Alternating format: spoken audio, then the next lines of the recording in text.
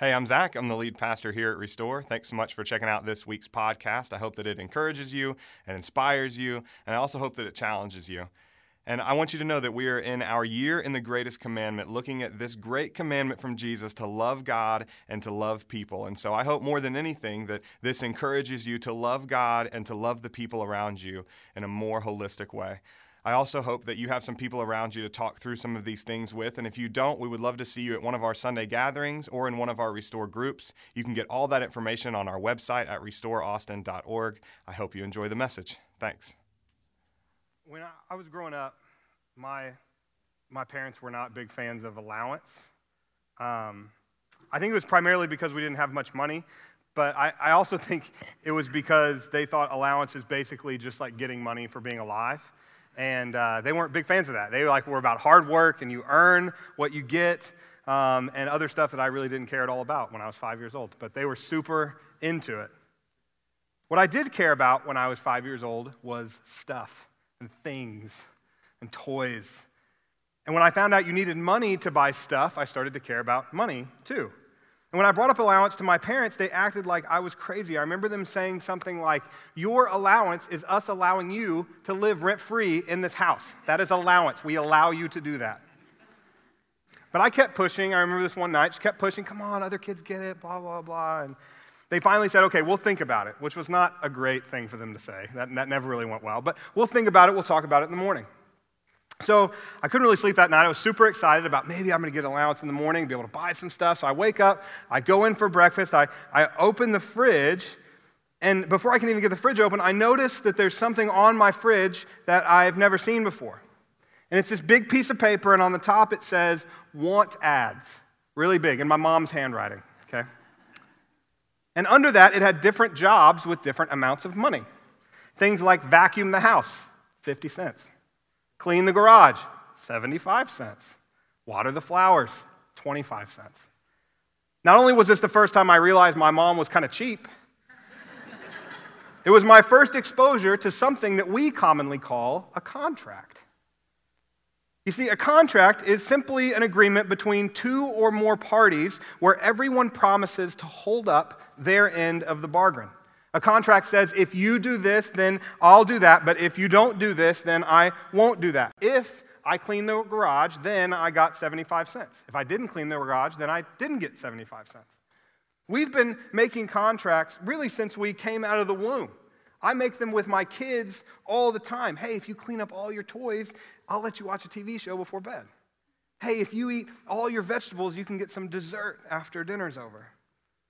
I actually don't think that it's an exaggeration to say that our entire Western society is basically built on contracts. If you think about it, we agree to a contract every time we accept a job. We agree to the terms, we usually sign something, here's how much we're going to get paid, here's what we're going to do in exchange for that pay.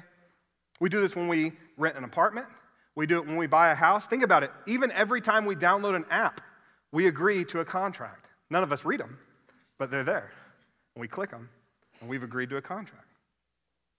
Actually, every time we buy anything from a store, we are entering into a contract. You see, the receipt is evidence of our contract. It even lists the terms of the contract. It has what you bought and how much you paid for it. And that's why you keep the receipt, because if what you bought doesn't really turn out to work, you can take it back and you can say, look, this is the contract that we had. I bought this, I paid this for it, it doesn't work, so I get this amount back. It's a contract, right? And that is something really important to understand about contracts. If one side breaks their promise, then the other side is under no obligation to keep theirs. If my kids don't eat their vegetables, they don't get any dessert. If I don't pay my rent, the apartment usually doesn't let me keep living there. If the thing I buy doesn't work, the store usually gives me my money back. If you don't do your end of the contract, the other person doesn't have to do theirs. Contracts have been around a really long time. We even find examples of them in Scripture. But the most common type of agreement in the biblical story is not a contract. It's something called a covenant. And those are different.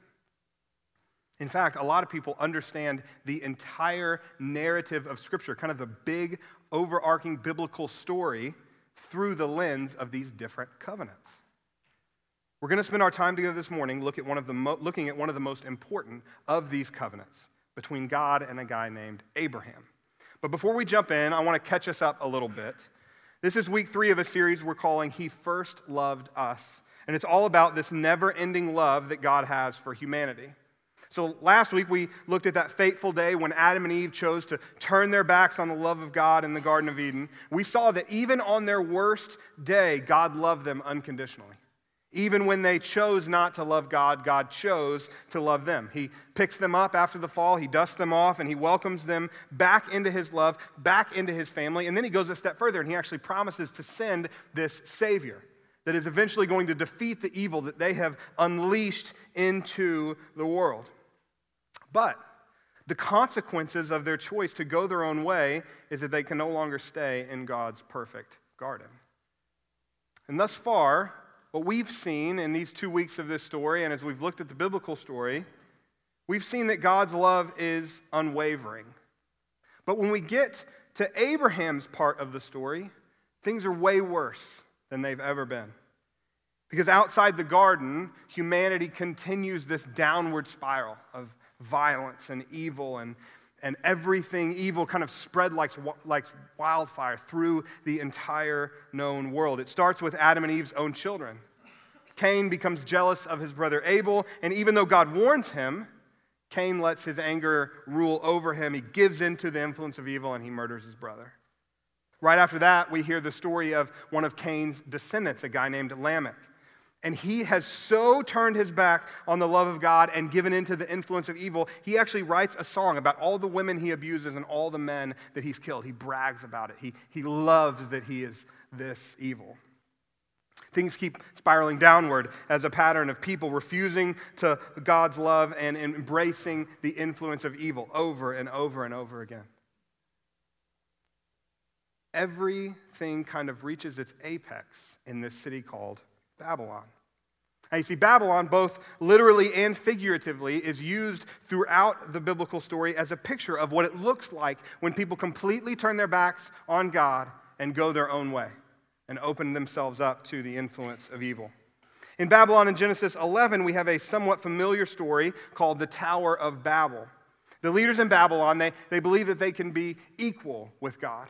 If they build this huge tower, they can get up to the heavens, not only equal with God, like because they're high up like God is high up, but because they'll show that they are great and powerful. And they can do this because of this relatively new technology they've invented called bricks. And so they can build things really quickly and really stably, and they can get really high. And they think this is their ticket to becoming like God. If you remember the story of Adam and Eve, that's kind of the same temptation that the serpent gave them, right? Be like God. And so this is continued. And these leaders in Babylon want to build this huge tower. And obviously this is upsetting to God, but He doesn't kill them. He doesn't really punish them. He doesn't knock down their tower and yell at them. In a demonstration of incredible grace, God decides to confuse their languages so they can no longer work together, and He scatters them all over the earth. But even after people get scattered, they begin to form these factions like we always see that they do. And just 13 chapters after God created this perfect, amazing world, humanity, His crowning creative achievement, is at war with itself. All of these factions have gone off in their own areas and have now declared war on each other. You see, these are the natural consequences of turning our backs on the love of God and giving in to the influence of evil. But thank God, He's not ready to give up on humanity just yet. Just like He did with Adam and Eve in the garden, God keeps pursuing humanity with His love. And He does it by making an agreement. And it's a covenant agreement, like we just talked about a second ago. And He does it with a man named Abram, who later goes by Abraham. We see this covenant between God and Abraham in Genesis 12. So if you have your Bible, you can open it up, or your phone. Genesis chapter 12. We'll be there and a little bit in chapter 15 as well. Here's what it says. The Lord had said to Abram, "Go from your country, your people, and your father's household to the land I will show you. I will make you into a great nation, and I will bless you, and I will make your name great, and you will be a blessing. I will bless those who bless you, and whoever curses you, I will curse, and all peoples on earth will be blessed through you." That's the really key part of this. He's going to bless Abraham and Abraham's family to be a blessing to the whole world. So Abram went as the Lord told him. So God makes this covenant with Abraham, in which his promise is to, like I said, bless the whole world through Abraham's offspring. And Abraham's promise is to leave what he's known and go where God leads him. God is restoring his relationship with one family so he can begin restoring his relationship with all the families all over the world. This is the covenant agreement. God promises to do that. Abraham promises to follow God while he does that. And Abraham agrees to this covenant. He promises to trust God and to shepherd his family the way God asks him to. But literally 6 verses later, Abraham stops trusting God and he goes back to starting to do things his own way. Chapter 12 still, verse 10. Now there was a famine in the land, and Abram went down to Egypt to live there for a while because the famine was severe. As he was about to enter Egypt, he said to his wife, Sarai, I know what a beautiful woman you are. When the Egyptians see you, they will say, this is his wife. Then they will kill me, but they will let you live. Say you are my sister, so that I will be treated well for your sake, and my life will be spared because of you. So Abraham convinces his wife, Sarai, or later called Sarah, to lie and say that she's actually his sister and not his wife. So that's exactly what happens. The rest of the story, they arrive in Egypt. Pharaoh takes her to be his wife because he's like, hey, wow, you're so beautiful. And Abraham's like, yeah, she is, just my sister. I don't know. That's, if you want to marry her, that's totally fine with me. And so Pharaoh does that. He takes her, and she becomes Pharaoh's wife. This is just the beginning, though. Like each of us, Abraham has his ups and downs, his faithful and unfaithful moments, but he fails to uphold his end of the covenant, and it's broken. He breaks his side of the covenant. A few chapters later, Abraham is still walking in this up and down of life, dealing with the kind of out of control, spiraled downward world that he lives in. And he starts doubting. He starts doubting that God is really going to come through on God's end of the covenant. And we read a story like this, and we think something like, of course Abraham should be doubting.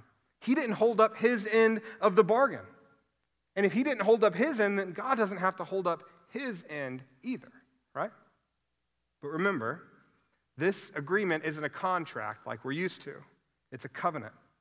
And contracts and covenant are different in some really radical ways. It's a hard concept for us to wrap our mind around. Because of our context and our culture and our society, we are so ingrained in the idea of contract that understanding a covenant is incredibly difficult. So I brought a chart with me to show you some of the major differences between contract and covenant. See, contract, what we're used to is kind of an exchanging of goods or services. I agree to do this and you get this in return, or I agree to pay this and you get that in return. But a covenant is an exchanging of promises. A contract is legal. Usually there's some type of an agreement, there's something written down, signatures made, but that's not what a covenant is. A covenant is spiritual. It's kind of higher than just legal. A contract is built on suspicion. What I mean by that is you enter into a contract because you're a little bit suspicious that the other end is not going to do their side of the contract. So a contract keeps you safe because you're a little suspicious. Covenant's different. It's built on complete and total trust between the two parties. Contracts really, if you think about it, they're designed to be broken. They're written in case they are broken. That's the reason that they are there. But covenants are designed to be kept, and not just kept for a little while, kept until they are completely fulfilled, regardless of what happens. And that's the last piece. Contracts are conditional. They are based on the behavior of both parties. Covenants are not. Covenants are unconditional. I don't know about you, but I look at that chart and I think, no wonder we don't use covenants anymore. No one would keep them. If we did covenants, no one would keep them. No, nothing would get done. We don't have a category for unconditional agreement that we promise to uphold even if our covenant partner doesn't. We just don't have a category for something like that, most of us. But this is what people did in the ancient Near East, and it's what God does with humanity. And in our story, God senses Abraham's fear, his doubt about, is this covenant really real? Is God really going to hold up his end since I haven't held up mine?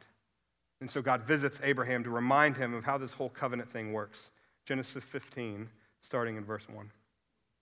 The word of the Lord came to Abram in a vision. Do not be afraid, Abram. I am your shield, your very great reward. But Abram said, Sovereign Lord, what can you give me since I remain childless, and the one who will inherit my estate is Eliezer of Damascus?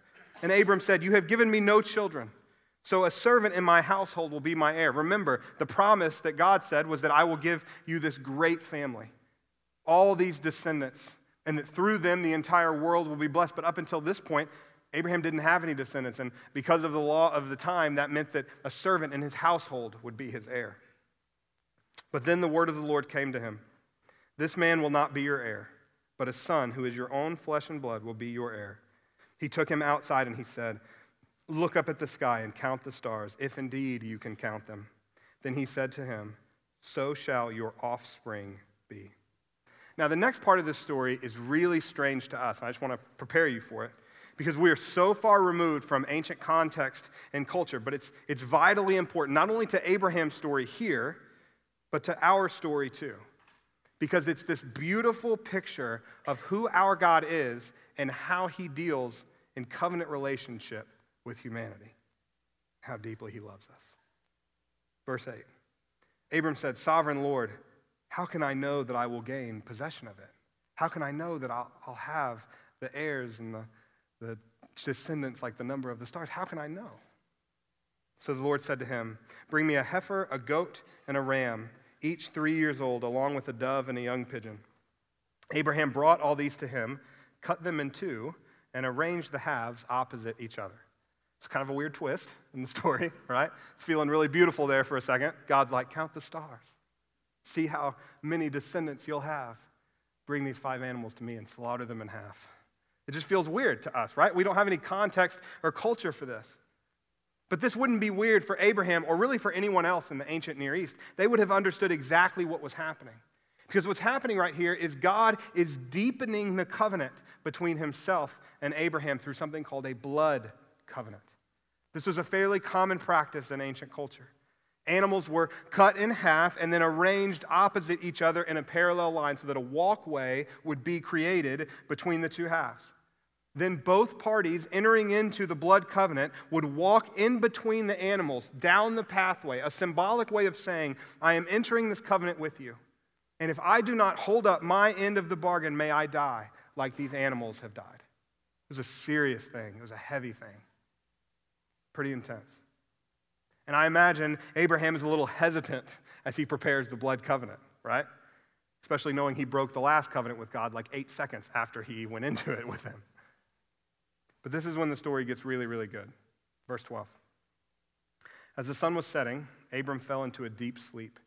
A thick and dreadful darkness came over him. When the sun had set and darkness had fallen, a smoking fire pot with a blazing torch appeared and passed between the pieces. On that day, the Lord made a covenant with Abram. So this is God in the form of a smoking fire pot with a blazing torch, walking through the blood covenant pathway all by himself. All by himself. I love how it says, on that day, the Lord made a covenant with Abram, and Abram was asleep while it happened. Because God already knows that Abram and his descendants won't keep the promises that they make. This is a one-way blood covenant. I love how Portland pastor John Mark Comer talks about this moment in his book called God Has a Name. He said, this is Yahweh, that's another name for God, a Jewish word for God. This is Yahweh's way of saying that even if Abraham and his children don't keep their end of the bargain, he'll still keep his promise. He'll rescue and save the world through his soon-to-be nation, no matter the cost. Listen, God knows humanity can't keep their end of the covenant, and he chooses to make the covenant anyway. God knows that Abraham, that his descendants, that you and me cannot keep the covenant that we enter into with him, and he chooses to make it anyway. This isn't the first or last time God will do this with a covenant in humanity, knowing that we will be unable to hold up our end of the bargain. You see, he makes one with Adam and Eve. He promises them that humanity will be God's image-bearing representatives, that they will rule over the world, and that the offspring of Eve will crush the evil that they unleashed into the garden. He makes one with Abraham that we just saw. He promises that he will have this huge family and that through his family, all the families of the earth will be blessed. He makes one with the nation of Israel. And he promises that they will be his representatives to show grace and hope and love to the world. He makes one with King David. Promises that someone from his lineage will come and extend God's kingdom of peace and blessing to every tribe and tongue and nation. In each of these covenants, God's human partner, whether it's Adam and Eve, Abraham, the ancient nation of Israel, or King David, they have a responsibility. They have an end of the agreement that they are supposed to be holding up. And guess what? They never do. Not even once. In fact, if you go back and read the stories, most of these covenants are broken by humanity just hours or days after they are entered into. I remember the story of the covenant with the nation of Israel. If you know this story, just go along with me, right? So Moses goes up onto Mount Sinai, and he's given the big stone tablets, the 10 Commandments, and God enters into this covenant with him. Moses is on the mountain, it says, 40 days and 40 nights. And it even says that the people below, they can see where Moses is. They can see the cloud of God descended on top of Mount Sinai. He's up there for like a month, receiving the covenant from God. He's in the middle of that, and the people down below are like, he's been gone a super long time. I don't know if he's coming back. This God that just freed us from slavery in Egypt, I see the cloud up there, but it could just be a storm. We don't know, right? Let's make a golden calf. Let's worship that. Like the covenant hadn't even been fully inaugurated yet, and the people are like, nah, I think we want to go our own way. If that's not humanity in a nutshell, guys, I don't know what is. But he chooses to covenant with us anyway. He chooses to covenant with us anyway. And he never fails to make good on his promises. Our God is the great covenant keeper. We keep breaking covenants, and he keeps making them. Even when we fail to come through on our end, he never fails to come through on his end. This is the character of our God. It's who he is. And I know this because of his actions. I know this because I've seen it time after time throughout the biblical story. He has come through on his promises. I've seen it in my life, in your lives. I've seen it in the lives of my friends and family that he comes through when he says he's going to come through. But I also know this to be true because when God revealed himself to humanity in the Old Testament, this is how he described himself. This is the characteristic he labeled himself with. It happens when God is making that covenant with the people of Israel through Moses I just talked about. Exodus chapter 34, starting in verse 5, it says, "Then the Lord came down in the cloud and stood there with him and proclaimed his name, the Lord. And he passed in front of Moses proclaiming," this is God talking about himself, the Lord, the compassionate and gracious God, slow to anger, abounding in love and faithfulness, maintaining love to thousands, and forgiving wickedness, rebellion, and sin." Now, obviously, we could spend an entire message walking through each of these characteristics that God lists about himself, but I want to focus in on one phrase here. That is abounding in love. See, every week so far in our He First Loved Us series, we've talked about this verse from 1 John in the New Testament. It says, we know and rely on the love God has for us because God is love. God is love. This means that love isn't just something that God does. Love is who God is. But listen, God didn't just become love in the New Testament. He has always been and will always be love. As this verse says, God abounds in love. This word here for love is the Hebrew term hesed. And it's a word that we find all over the Old Testament. And last week, you remember if you were here, we talked about the Greek language of the New Testament and how our translation of the Greek word for love is kind of lacking because there are actually like 4 or maybe even 6 Greek words for love, and we really only have one. It's the same for Hebrew. This Hebrew word, hesed, is way deeper than just our English word for love. It's so much richer than our translation even allows for. Here's how Hebrew scholar Daniel Block describes it. He says, the Hebrew hesed cannot be translated with only one English word. This is a covenant term, wrapping up in itself all the positive attributes of God. Hesed is a covenant term. Hesed is unconditional love. It is a steadfast, unwavering commitment to the covenant partner, regardless of what the covenant partner does. It is God's promise to never stop coming after us, to never stop pursuing us with his perfect love, even when we turn our backs on him. Y'all, Hesed is God walking through the blood covenant pathway while we are still asleep. That's what Hesed is. I want to read you guys the rest of that John Mark Comer quote from earlier. It says, it's Yahweh's way of saying that even if Abraham and his children don't keep their end of the bargain, he'll still keep his promise. He'll rescue and save the world through his soon-to-be nation, no matter the cost. That's the first part. Listen to the second. And if blood has to be spilled, it won't come from Abraham. It will come from Yahweh himself. He's willing to die and become like these animals just to keep his promise to bring the world back to life. If blood needs to be spilled as a result of this covenant being broken, God himself will be the one to spill it. Does that sound like a familiar story to anyone? That's the story of Jesus. Now it's so good, it's so beautiful, it's so sacrificially loving that it's honestly difficult for us to even comprehend, but I just want to implore you to close your eyes and let this next part really sink in for you for a second. God doesn't just hold up his end of the covenant despite our failure. He holds up our end too. It would be amazing enough if God just kept his promise, even when we broke ours, but it's deeper than that. He doesn't just keep his promise, he keeps our promises too. Because you see, while humanity was floundering in sin, totally unable to fulfill the covenants that we'd agreed to, God was still in pursuit of us with his love. And as the Old Testament ends and the New Testament begins, we're introduced to Jesus Christ. Now, you may not know much about Jesus, and you may think that Christ is just his last name, but in fact, it's not. It's a title, and it means Messiah. It means Savior of the world. We are told that this Jesus, the Christ, is the last Adam, fulfilling the covenant with Adam and Eve by doing what the first Adam was unable to do, trusting God. We are told that he's from the family of Abraham.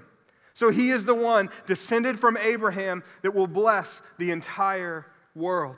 We're told that he's the faithful Israelite, the first and only person able to truly obey the law and fulfill the covenant on behalf of the people of Israel. And finally, we are told that he is the king from the line of David, who rules God's way and brings about God's kingdom, fulfilling the covenant God made with King David. Wow. How is Jesus, just this guy, able to do all of these things? Because he's not just this guy. Jesus is God. He is divine with skin on. He is God put on flesh. You see, God left the perfection of heaven, came to the brokenness of earth, put on human flesh as the person of Jesus, and fulfilled all of the covenants that we couldn't. Think about it like this. If a covenant is a handshake agreement, and God sticks his hand down from heaven, and every time humanity grabs it and they shake hands, and every single time humanity breaks off, says, I wanted to do it, but I just can't. I wanted to follow you, but I'm going to go my own way. I wanted to really accept your love, but I'm going to look for love somewhere else. Jesus, God with skin on, comes down, puts on human flesh, and extends his human hand on our behalf to shake God's.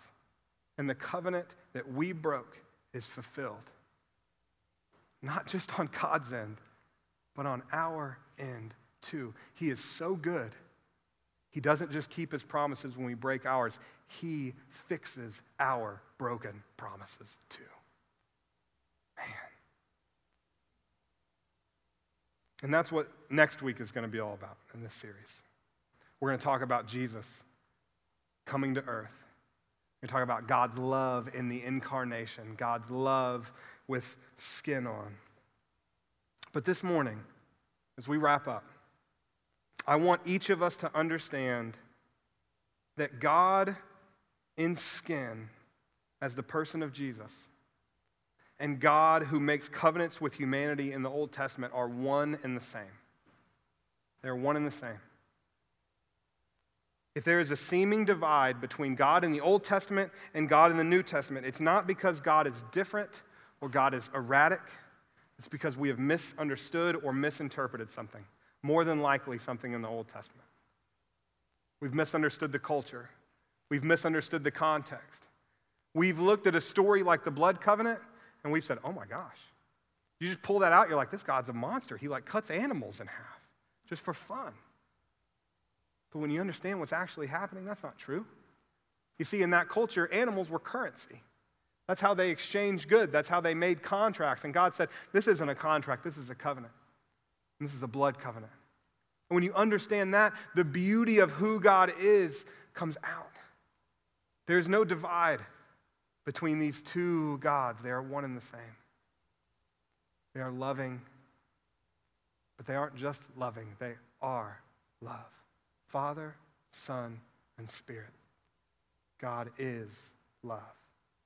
I love the way that Brennan Manning says it. He says, God is not moody or capricious. He knows no seasons of change. He has a single, relentless stance toward us. He loves us. I love that. He has a single, relentless stance toward us. Our God is love. He is a God of covenants, not of contracts. His commitment to us and to our good is eternal and unconditional. Even when we break his covenants, he keeps making them. Even when we break our promises, he keeps his. Even when we can't hold up our end, he holds up our end for us. Even when we don't love him, he never, ever stops loving us. One of the Christian authors I admire most in the world is the late Rachel Held Evans. In her book, Inspired, she says something that has become a quote that I go back to over and over and over again. I had kind of a rough week, and I went back to this quote, totally divorced from this sermon. But it gave me such encouragement this week about God's faithfulness and his love that I wanted to share it with you too. Here's what she says. Should all other identities or securities be thrown into tumult, should nations be fractured and temples torn down, this truth remains. God is with us and God is for us.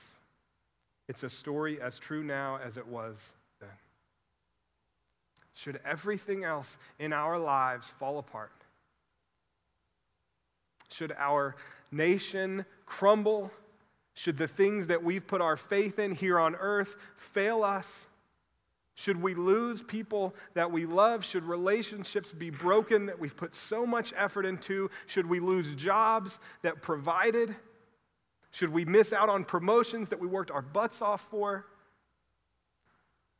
should everything else fall down around us, we can rest in the fact that God is with us and that God is for us.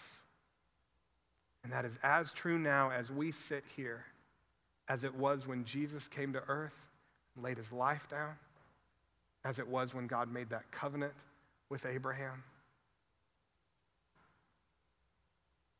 You can rest in that this morning, no matter what it is you're walking through. God is with us and God is for us now and forever. Let's pray.